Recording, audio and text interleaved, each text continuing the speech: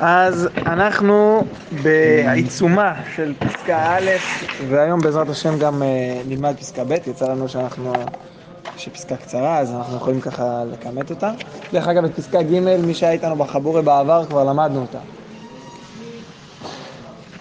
מופיעה באורות? מופיעה באורות? היא מופיעה אחד לאחד, או אחד לכמעט אחד. נראה לי שההבדל היחידי הוא בחילוף של ו' וה' פעם אחת, באורות התחייה, כן. זה פסקה? זה פסקה ג'. אנחנו אבל... לא, זה רק בדיעה בעבר. עתיד חסנה, חנוך. זה בהתחייה נון. זה בסוף לא. טוב. אנחנו אתמול הבחנו בין תורה שבכתב ותורה שבעל פה. דיברנו על האור המחיה, הכללי, הנוגע ואינו נוגע, האולי קצת מרחף, האולי קצת מעבר להגבלת ההגדרה. לא רוח האומה חוללה את האור הזה, אלא רוח אלוהים יוצר כל יצרה. זה היה תורה שבכתב. ואז עברנו לתורה שבעל פה. אמרנו שזה שייך לצינור השני שבנשמה, צינור שמחובר לחיי המעשה, צינור שלוקח את כל האור הזה ומחבר אותו לארץ. עוד לא אמרנו את המילה הארץ, אבל אנחנו נגיע לזה היום. דימינו את זה לשלהבת בגחלת, כלומר יש איזשהו עצם שהוא גוף שיציב, שנותן חיות ואור לשלהבת שמתפשטת וזזה בהתאם לסביבה שלה. ודיברנו קצת על, כן, גרמה באופייה מיוחד, תזכרו את הנקודה הזו של אופי, אנחנו נגיע לזה גם פסקה ב', שתורה שבעל פה נוצרה בצורתה המיוחדה. כלומר, האופי של עם ישראל עיצב את התורה שבעל פה. הראיה, מה זאת אומרת? גם הנוצרים וגם המוסלמים לצורך העניין למדו את תורה שבכתב. וגם כל מיני זרמים וכתות במהלך ההיסטוריה למדו את תורה שבכתב. האם הם הגיעו לאותן מסקנות מכוונות לתורה שבעל פה? תשובה לא. אפילו רחוקות משם.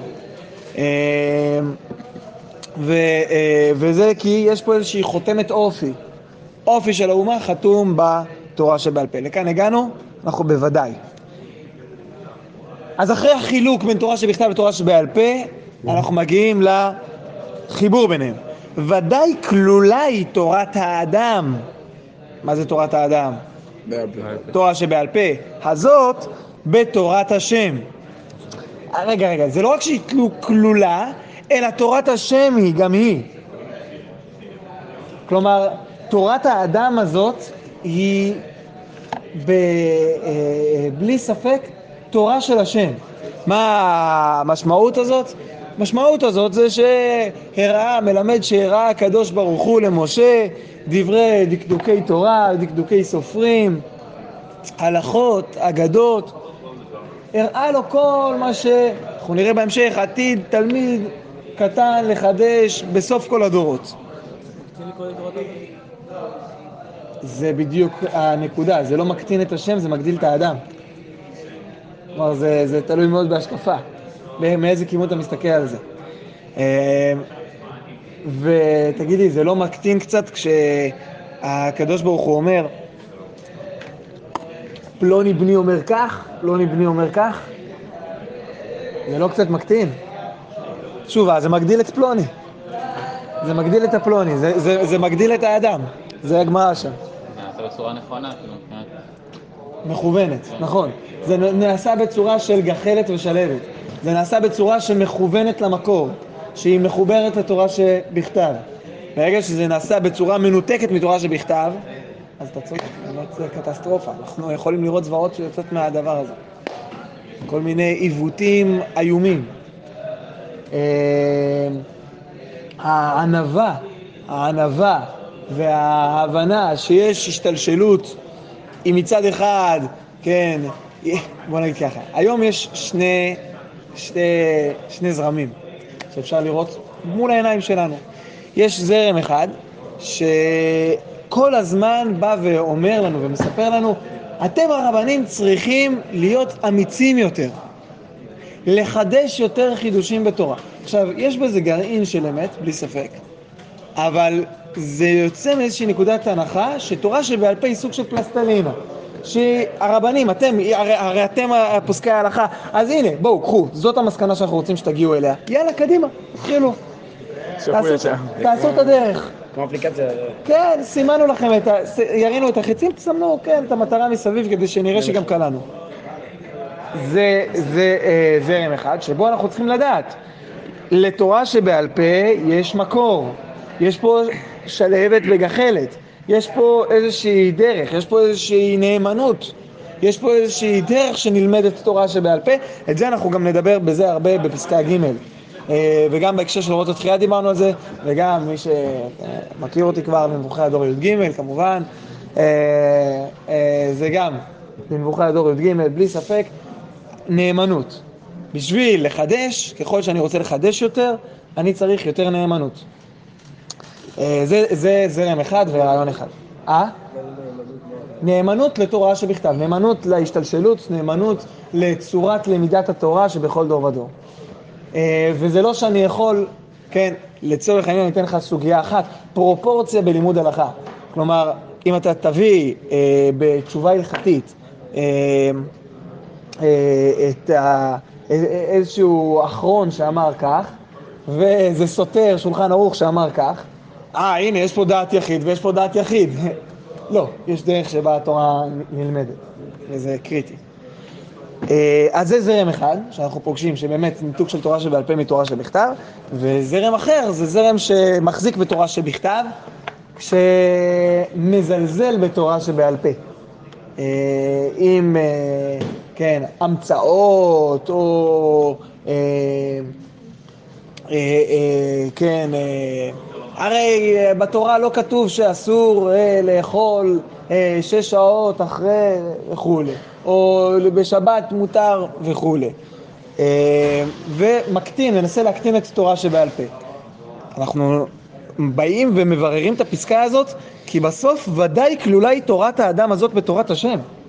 ואז אנחנו נותנים מענה, וזה דברים שקורים פה, בעולם שלנו.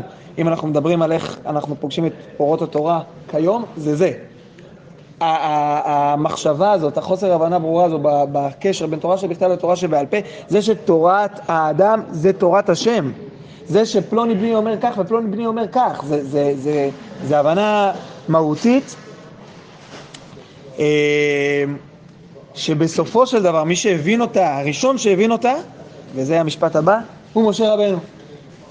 העין הפקוחה של צופה באספקלריה המהירה, הנאמן בכל בית השם, לא אפשר שממנה תהיה נעלמת שפעת חיים זאת לכל פיתוחיה. גם מה שתלמיד ותיק עתיד לחדש, הכל נאמר למשה מסיני. כאן אנחנו מבינים פירוש קצת שונה מהמקובל בצופה באספקלריה המהירה. בעצם מה הוא רואה שם משה רבנו? הוא לא רק רואה, או דווקא, כשהוא רואה את התמונה הכי בהירה שבן אנוש יכול להגיע אליה בדעת אלוקים, הוא בעצם רואה את החיבור בין הקדוש ברוך הוא לעולם, למציאות. הוא רואה את החיבור בין הקדוש ברוך הוא לישראל. הוא רואה את תורה שבעל פה. זאת אספקלריה המהירה. זה החיבור הזה שבין השם לישראל, בין תורת השם לתורת ישראל, לתורת האדם, זה משהו שמשה רבנו בגדלותו מגיע אליו. אולי זה השיא של דעת אלוקים. השיא של דעת אלוקים זה לראות איך היא מופיעה בארץ. עד כדי כך שגם מה שתלמיד ותיק עתיד לחדש, כן, המדרש, הירושלמי, הכל נאמר למשה מסיני. עד שבסוף, ושני אורים הללו, עושים עולם שלם, ששמיים וארץ יישקו בתוכו. שני האורים האלו, כן, תורה שבכתב, תורה שבעל פה, עושים עולם שלם. כרגע, בשלב הזה של פרק א', אנחנו מדברים על החיבור, אנחנו מדברים בצורה השוואתית, אנחנו עוד לא מדברים על מה גדול ממה, זה בעזרת השם בפסקה הבאה. כרגע אנחנו רואים שני האורים האלו מוכרחים אחד את השני כהשלמה. שניהם עושים עולם שלם. זה בעצם מבטא את החיבור, זה מבטא את החלה של האינסוף בתוך סוף, של נתינת מהות אינסופית למציאות הסופית, וזה שמיים וארץ יישקו, כן? מרוממים את אם אני מסתכל, חוזר שוב לשאלה שלך, אני מרומם את הארץ לשמיים, ונותן לשמיים ביטוי בארץ. זה שתי התנועות שאני עושה כאן. קצת מקורות ממש בריצה. מקור ראשון באורות הקודש א', בי"ז. רוח הקודש של הנבואה, בייחוד של האספקלריה המהירה, מחבר אלינו לאספקלריה המהירה, שהיא נבואת התורה, נבואתו של אדון הנביאים, הוא משונה בצביונו מאותו רוח הקודש של תורה שבעל פה. אני מדלג. תיקון העולם הוא דווקא כשמתייחדים שני הרוחות יחד, והם משפיעים ומושפעים זה מזה. והסגנון הדיבורי מוכרח הוא להיות אצל כל אחד על פי נשמתו מיוחדה, ולהתפעל מרוח חברו גם כן, על פי המיזוג וההתאחדות הראויה, להוציא כלי למעשהו, כלול בהדר תפארת, בגבייה מעשית מחוטבה, מתהלכת עם הבריות, מוארה בנשמה אידיאלית מרקיעה לשחקים. כלומר צריך את זה ואת זה. יש אנשים, ופה זה מתחבר קצת אלינו, יש אנשים שנטיית ליבם יותר לתורה שבעל פה, יש אנשים שנטיית ליבם יותר מתורה שבכתב. הערכה והחיבור חייבת להיות, כי בסופו של דבר אלה נותנים את האור, את האידיאל, את הרעיון המופשט. זה בעיקר תורה שבכתב, כשפה באורות הקודש הרב קוק מבססת על נבואת משה, ואלה נותנים לזה ממשות ארצית, נותנים לזה ביטוי בשור שנגח את הפרה וכו'. בסדר? אז זה המקור הראשון. מקור שני שאותו הרב ציודה מציין זה בגר"א, בהדרת אליהו. פה זה חומש שלוקט בין היתר גם בהדרת אליהו, ומצאתי את זה פה. אז ככה, אומר בתחילת פרשת האזינו, כן, האזינו,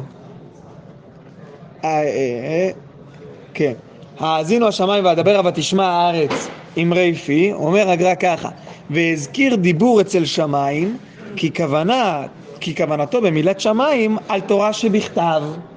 שמיים, אידיאל, מופשט, רעיוני. איפה נגמרים השמיים? אתה יכול למדוד, אתה יכול לתפוס משהו שהוא לא נתפס. זה תורה שבכתב? כן, יש תורה שבכתב, כן. אבל הארץ רומז על תורה שבעל פה. לכן אמר אמרי פי. אומר אחרי זה בהמשך שפה זה הנקודה של כלי, של היכולת הביטוי. דרך אגב, בכללי אנחנו פוגשים בעוד מקורות שפה זה צורת ההופעה. אנחנו הזכרנו לא מזמן בהקשר של לוד וכל שצריך לזכור, הסותר לואו של ישראל כאילו סתר לואה שכינה. כלומר, נתן סתירה ביכולת ההופעה של עם ישראל את השם, וממילא הוא סתר לואה של שכינה. כלומר, הסתירה, הפה זה יכולת ההופעה. ההופעה של הרעיון האלוקי בארץ. לכן זה הארץ אמרי פי. זה לואה. כן? לא. לא, אוקיי. לא ידעתי. לא, בצייניות אתה אומר שבצע? לא, אוקיי, עוד מקור, וזה גם מקור שהרב ציודה מציין, לנקודה הזו של ההבדל בין שמיים לארץ. אומר הזוהר בפרשת ויחי, וירא מנוחה כי טוב דת תורה שבכתב, ואת הארץ כי נאמה דת תורה שבעל פה. ומכאן אומר הרב ציודה שהרב קוק לקח את הדימוי הזה של התורה שבעל פה שייכת לארץ, וממילא לנעימות של הארץ. וירא מנוחה כי טוב שייך לבריאת העולם, לנקודה היסודית הראשונית של וירא אלוהים את האור כי טוב, זה שייך לאור הראשון, ואת הארץ כי נאמה זה הצורת ביטוי הארצית שזה בתורה שבעל פה. זה בויחי. זה בויחי. לא על פסוק שם. פה אין לנו את נכון, אני ציינתי אתמול שאין לנו מקורות פה. יש מקורות בהוצאת אור ציון, הרב ציודה כתב שממניעים חיצוניים הוא לא הוציא את המקורות על הדף, מה שקורה בהרבה מאוד ספרים אחרים, אפילו פה. לא, יש מקורות או בהוצאת אור ציון, הוצאה כחולה, יש את זה בכיס, יש את זה בהוצאה גדולה, או מי שפתח אותם לארץ צפניה דרורי בפירוש שלו, אז בהתחלה, לפני שהוא מגיע לפירוש שלו עצמו, הוא פותח את המקורות של הרב ציודה, אפילו הוא ממקד קצת, עושה איזה מיקוד ככה שזה יכול להיות נוח, אפשר להשתמש בזה, מומלץ אפילו. אבל באמת, חלק גדול אולי זה אחת הנקודות של ההבנה מהי תורה שבעל פה, זה לדעת את השושלת, לדעת את ההשתלשלות, לדעת איך בסוף הרב קוק כותב פה פסקה, והיא מחוברת למקורות ראשוניים, אם זה פסוקים ואם זה מאמרי חז"ל, אבל זה בעצם דרך לימוד תורה שבעל פה, לדעת לחבר למקור, זה חלק מהנאמנות הזאת. אז אני ממש ממליץ בכללי, כשלומדים הרב קוק, ללמוד עם המקורות פתוחים. יש שאלות על הפסקה הזו? גם מה שתלמיד ותיק, גם מה? אתה יודע מה, צודק, אולי כדאי אפילו להתעכב, אני חשבתי שנדבר על זה יותר בפסקה ב', אבל בסוף כתבת את זה, גם אם זה היה מנותק מהספר, וזה היה חס ושלום נופל על הרצפה, היית מרים וצריך לנשק. אתה תלמיד ותיק. בסדר? בסוף גם מה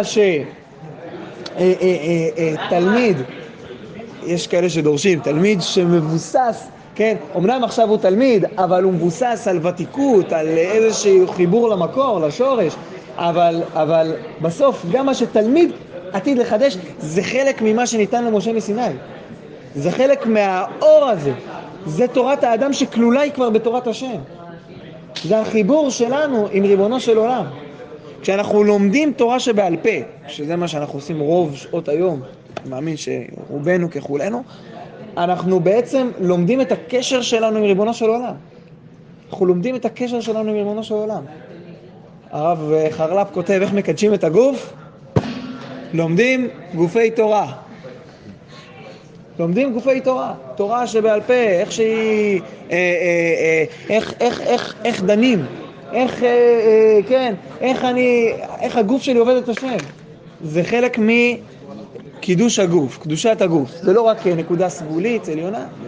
כבר דרשתי שבצבא, כשהתעסקתי הרבה עם גופי תורה, התעסקתי עם גוף האדם, עם הגופניות, השתדלתי מאוד מאוד מאוד ללמוד הרבה הלכה, ובעיקר הלכה.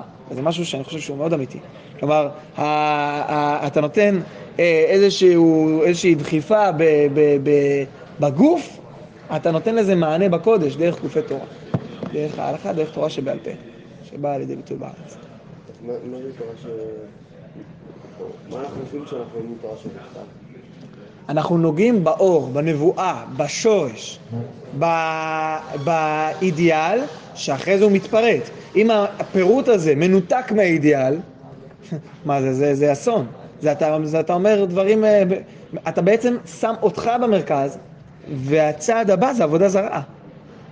הצעד הבא, הניתוק הזה מהמקור, זה צעד לפני עבודה זרה. אתה כבר לא תלמיד ותיק, אתה תלמיד חדש.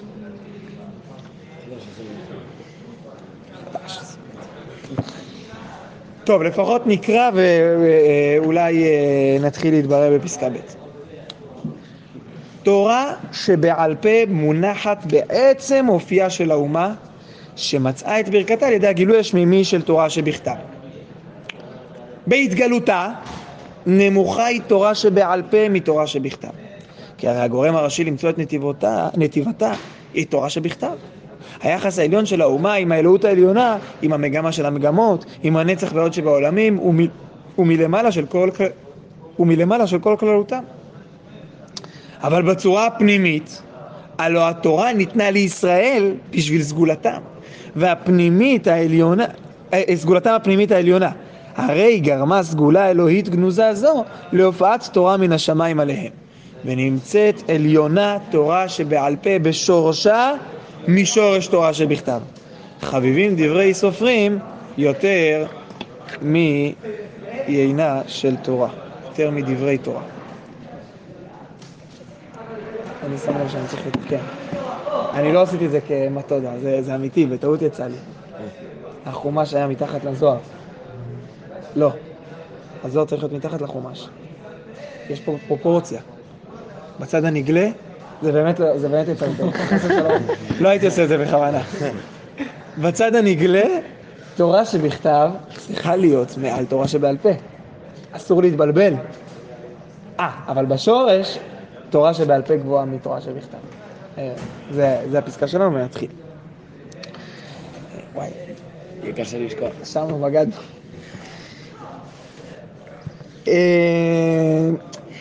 טוב, תורה שבעל פה מונחת בעצם אופייה של האומה. כבר אנחנו ראינו את זה בפסקה הקודמת. בעצם, אולי אחת הנפקמינות המעשיות של זה, אתה רוצה להכיר את עם ישראל? תלמד תראה. פשוט ככה. אתה רוצה להכיר איך עם ישראל נראה? עם ישראל, כידוע איך המפורסם, זה לא רק עם ישראל כפי שמשתקף בדור האחרון, זה גם עם ישראל איך שמשתקף בדור האחרון, אבל אתה רוצה ללמוד איך עם ישראל, מהו עם ישראל, מה מהות עם ישראל, תפתח סוגיה החל מהפסוקים, כלה באחרוני האחרונים, שלום וברכה, זה עם ישראל. אולי אפילו תוריד את הפסוקים, תתחיל כבר מהמשניות, זה עם ישראל. אוקיי. תורה שבעל פה מונחת בעצם אופייה של האומה, שמצא את ברכתה על ידי הגילוי השמימי של תורה שבכתב. כבר במשפט הראשון, שהוא סוג של משפט כותרת, אנחנו יכולים למצוא איזושהי מתמטיקה פשוטה. מתמטיקה פשוטה. אני הולדתי אותך, אני מעליך. מתמטיקה פשוטה. אין ספק. תורה שבכתב היא זו שבזכותה, בעבורה, מצאה תורה שבעל פה את הברכה, את מקום ההשתרשות בעולם הזה, על ידי הגילוי השמימי הזה. אז נראה על פניו, בהתגלות, בצורת ההופעה, כלפי חוץ, בחיצוניות, בהתגלותה, נמוכה היא תורה שבעל פה מתורה שבכתב. ואנחנו מחדדים את זה. כי הרי הגורם הראשי למצוא את נתיבתה היא התורה שבכתב. אם אתה לא יכול, בעצם אם התורה שבעל פה תלויה בתורה שבכתב, תורה שבכתב הייתה בלי תורה שבעל פה, נכון? של רבנו, למרות שזה לא בדיוק נכון. אבל אולי זה השורש. זה שייך לפנימיות. אבל תורה שבכתב יכלה להסתדר יופי בתורה שבעל פה. תורה שבעל פה יכולה להסתדר בתורה שבכתב? בבקשה, התורה שבכתב יותר חשובה. אתה יכול להסתדר בלי לב? יפה, הלב שלך חשוב. כאן נמצא בגדול. כן. ובאמת, הנה, כמו שראיתם, בצד הנגלה, חומש צריך להיות מעל גמרא. יש לזה גם נפקמינות הלכתיות. ספק דאורייתא, ספק דרבנן, והכלל הזה הוא מדאורייתא מדרבנן. מחלוקת. הרב יצחק יוסף אמר שמצא 100 נפקמינות למחלוקת הזאת.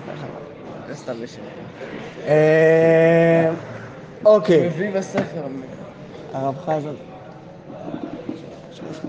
חזן תמיד היה אומר לנו כשלמדנו שנתיים שבת ועוד שנה ביצה, אז הוא תמיד היה אומר לנו, אתה יודע, אתם מתפלפלים סוגיה שלמה, וזה בעצם לא מלאכה דאורייתא, זה מלאכה דרבנן.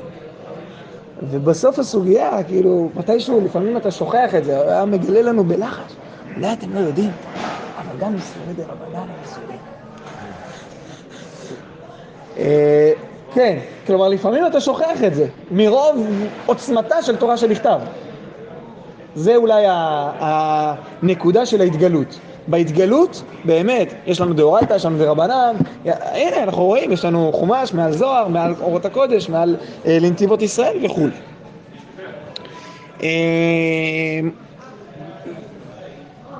אוקיי. כי הרי הגורם הראשי למצוא את נתיבתה, כלומר את הדרך, את השביל שלה, את ההגעה למסקנותיה, היא התורה שבכתב.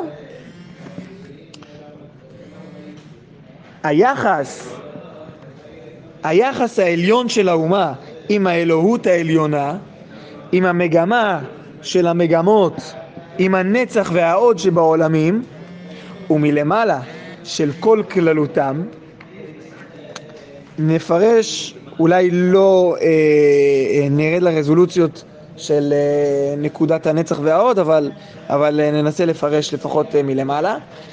היחס העליון של האומה עם האלוהות העליונה, הקשר של האומה עם האלוהות, עם התורה שהתגלתה אליהם בהר סיני, עם המגמה של המגמות, בעצם מה שנותן מהות, שורש, קיום, חיות לכל המציאות כולה. זה שייך, כמו שראינו בזוהר, לאור של בראשית, לנתינת האור, למנוחה, להוויה כי טוב. עם הנצח, זה לא כתוב פה עם הנצח, עם הנצח והעוד שבעולמים, אולי זה גם בנקודה של הניקוד שצריך, עם הנצח והעוד שבעולמים, כן, הנצח והעוד שייכים לביטוי המהות העליונה של המציאות. הנצח מצד האינסופיות והעוד מצד היופי הפנימי העכשווי כפי שהוא עכשיו. בעצם נצח ועוד טרן שוקין, ככה אנחנו אומרים בפתח אליהו, זה בעצם מה שמצעיד את העולם, כלומר המהות שמצעידה את העולם. זה שני הרגליים. הנצח שייך לממד האינסופי של המציאות, והעוד ליופי כפי שהוא משתקף כעת. שתיים זה ביטוי לקטע של עם ישראל, כאילו ההופעה שלו? שיותר מזה, זה החיבור, אנחנו מדברים על היחס העליון של האומה עם המגמה של המגמות, עם הנצח והעוד, עם המהות של המציאות, עם התורה שבכתב. זה ביטוי למה שהתורה שבכתב נותנת לעם ישראל. התורה שבכתב נותנת לעם ישראל מהות, נותנת לעם ישראל הצעדה של המציאות. ומלמעלה של כל כללותם, משהו שהוא היסוד לכל הכללות שלהם, לכל מה שאנחנו רואים, כלל ישראל, הנקודה שאוספת את הכל. אוקיי, אבל בצורה, אתם יודעים, נשאיר את אבל בצורה פנימית למחר. אז באמת אנחנו נשארים עדיין בהתגלות. בהתגלות, לא להתבלבל. יש פה פרופורציות, כן? מספרים על הרב אלישע ושליצקי, שהדפי מקורות שלו היו מאוד מאוד מבולגנים. מאוד מבולגנים, ואף אחד לא מבין, כי הוא היה קופץ ממקור 8 למקור 1, למקור 2. כלומר, זה לא היה מסודר לפי סדר השיעור. והוא הסביר שהמקורות מסודרים לפי סדר נתינת התורה. תורה שבכתב, תורה שבעל פה, על כל סעיפיה, חז"ל, ראשונים, אחרונים, סדר, פרופורציה. זה מתגלה בצורת פרופורציה. כשזה נכתב בדף, אתה צריך פרופורציה. בצד הפנימי, בשורשים, יש פה איזשהו היפוך מסוים, ובעזרת השם מחר אנחנו ניגע בו. יחס?